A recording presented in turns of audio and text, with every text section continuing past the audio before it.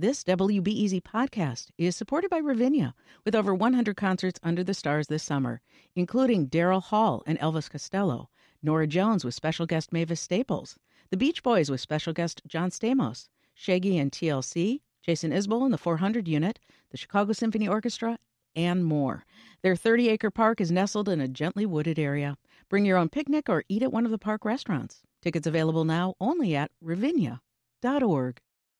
WBEZ is supported by Chicago Humanities, presenting live events with historians Doris Kearns Goodwin and John Meacham, comedian Reggie Watts, and filmmaker Miranda July, and artists Hebrew Brantley and Amanda Williams in conversation. Plus, MSNBC chief correspondent Ali Velshi on small yet powerful acts of courage throughout history. Tickets for these events and more conversations on arts, culture, and current affairs at chicagohumanities.org. Hi, I'm Susie An, in for Jen White, and this is Reset.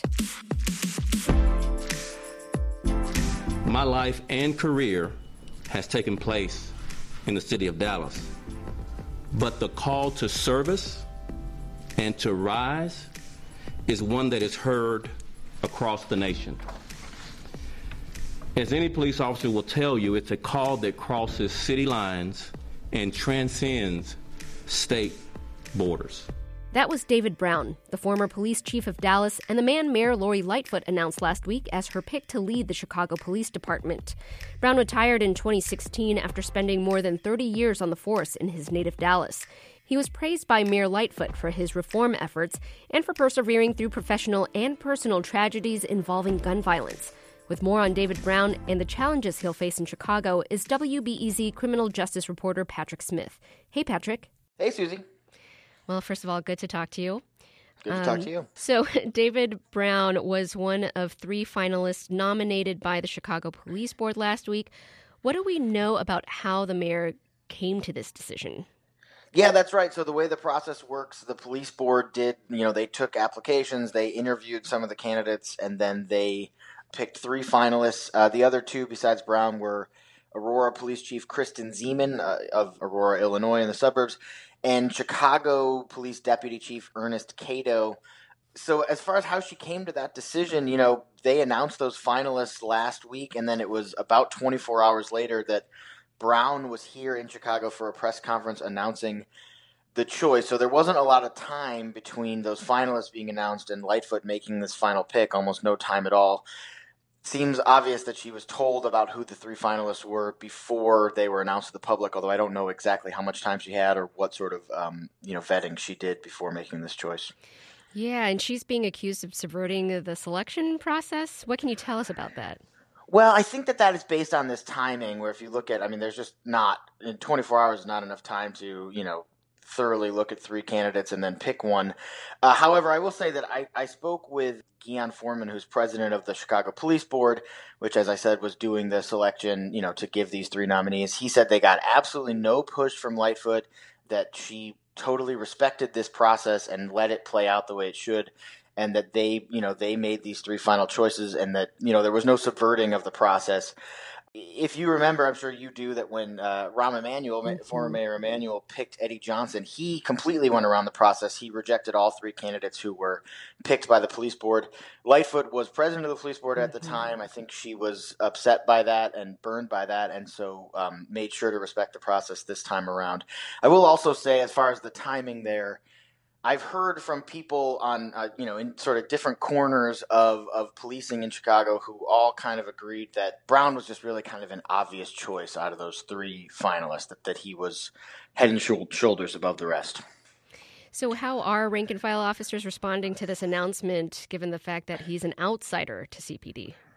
There has been opposition in the past to outsiders, like when former Superintendent McCarthy came in. People were very opposed to having an outsider lead the department. So far, it seems like positive reactions from the rank and file here in Chicago. The current president of the police union, the FOP, Kevin Graham, he was on WGN over the weekend and sort of said he was taking a wait-and-see approach to Brown. He did not come out and immediately blast having an outsider come in.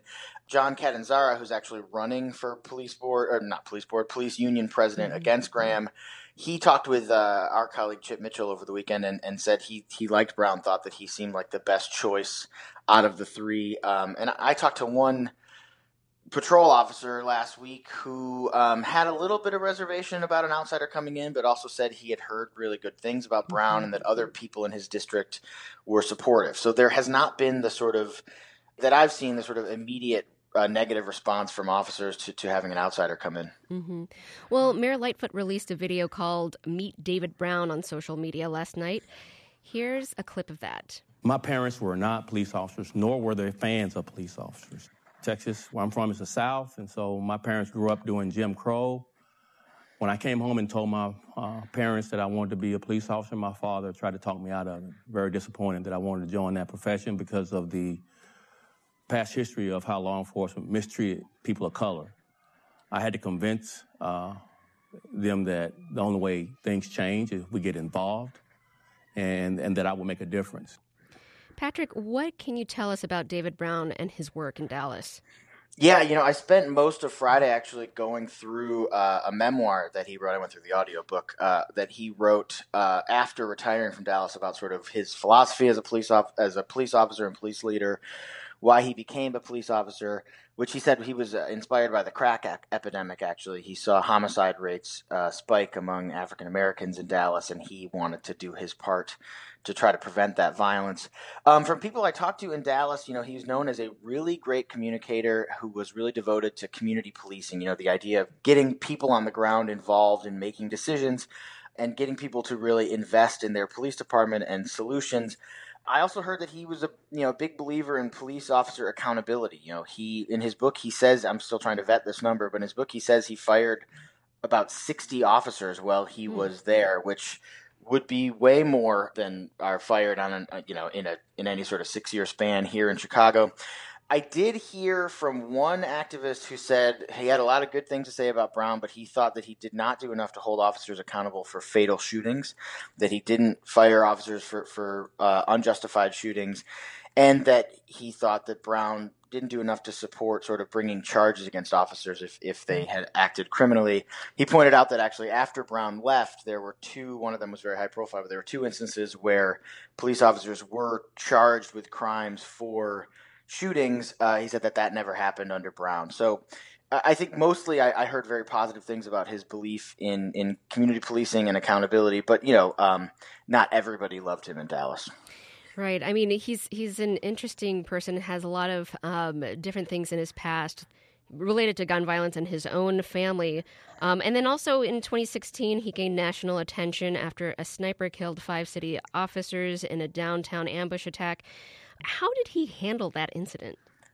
In the immediate aftermath of that shooting, the way he handled it, and this is something that listeners may remember, they located the sniper after the shooting, and it was actually Brown's direction that officers killed that sniper.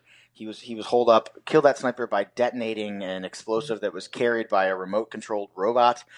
In his book, Brown talks about being torn by that. He knew that he was, sort of circumventing judge and jury to make that decision, but he felt that this guy was a danger and that he believed he was saving many lives by taking this one life, by ordering the explosive to be detonated. And then sort of in the weeks and months that followed that incident, he gained national attention. He talked a lot about the right for people to protest. He did not sort of come out strongly against anyone protesting police violence, as you might expect following an incident like that. And he encouraged people who had problems with the police department to apply to become officers. He said that was the way to make a change. And there was, at least according to him, a big increase in applications to the police department after he started making that personal call out to people to apply to make changes in the department. So, Patrick, talk about some of the biggest challenges Brown will face once he takes over as the city's top cop here in Chicago.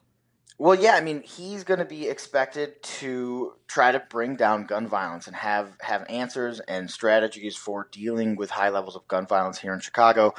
He will take over relatively soon, we expect, and then will be sort of immediately faced with making plans and preparing for the expected surge in summer violence when it gets warmer.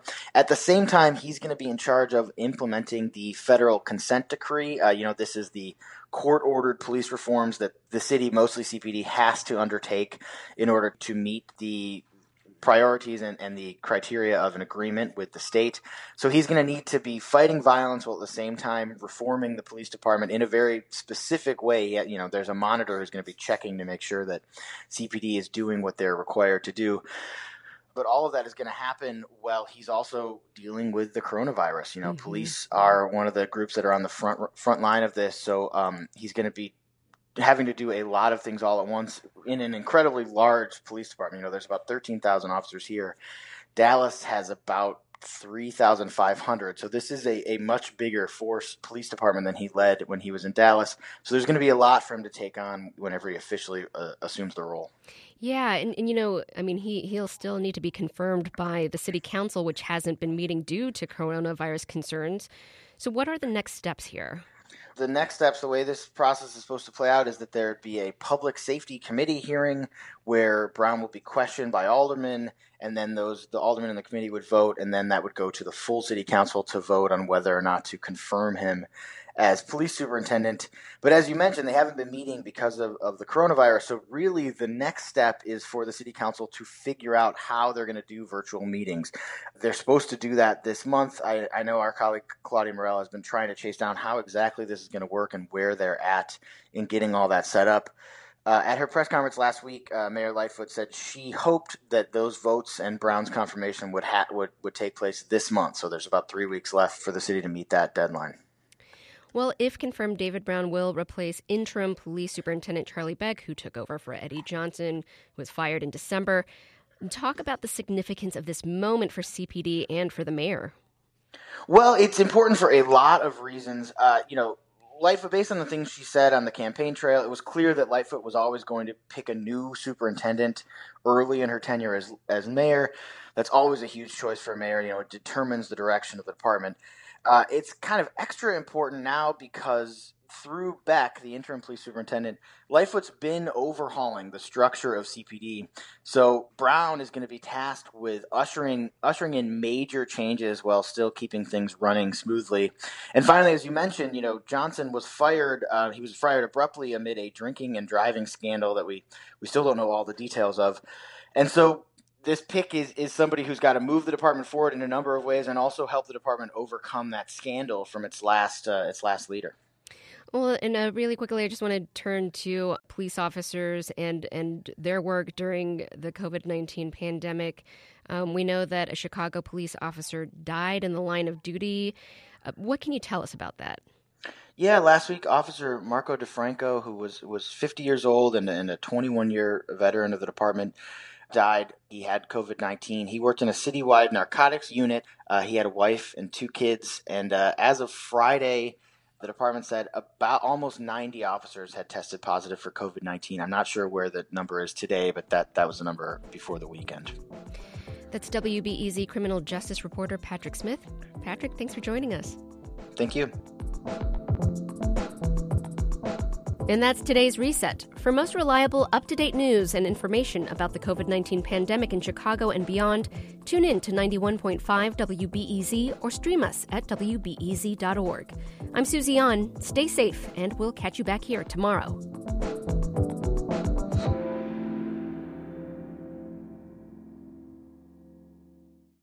Thanks for listening to the news live on WBEZ and NPR. The WBEZ stream sounds great in the kitchen on your smart speaker and anywhere on the WBEZ app. Listen every day.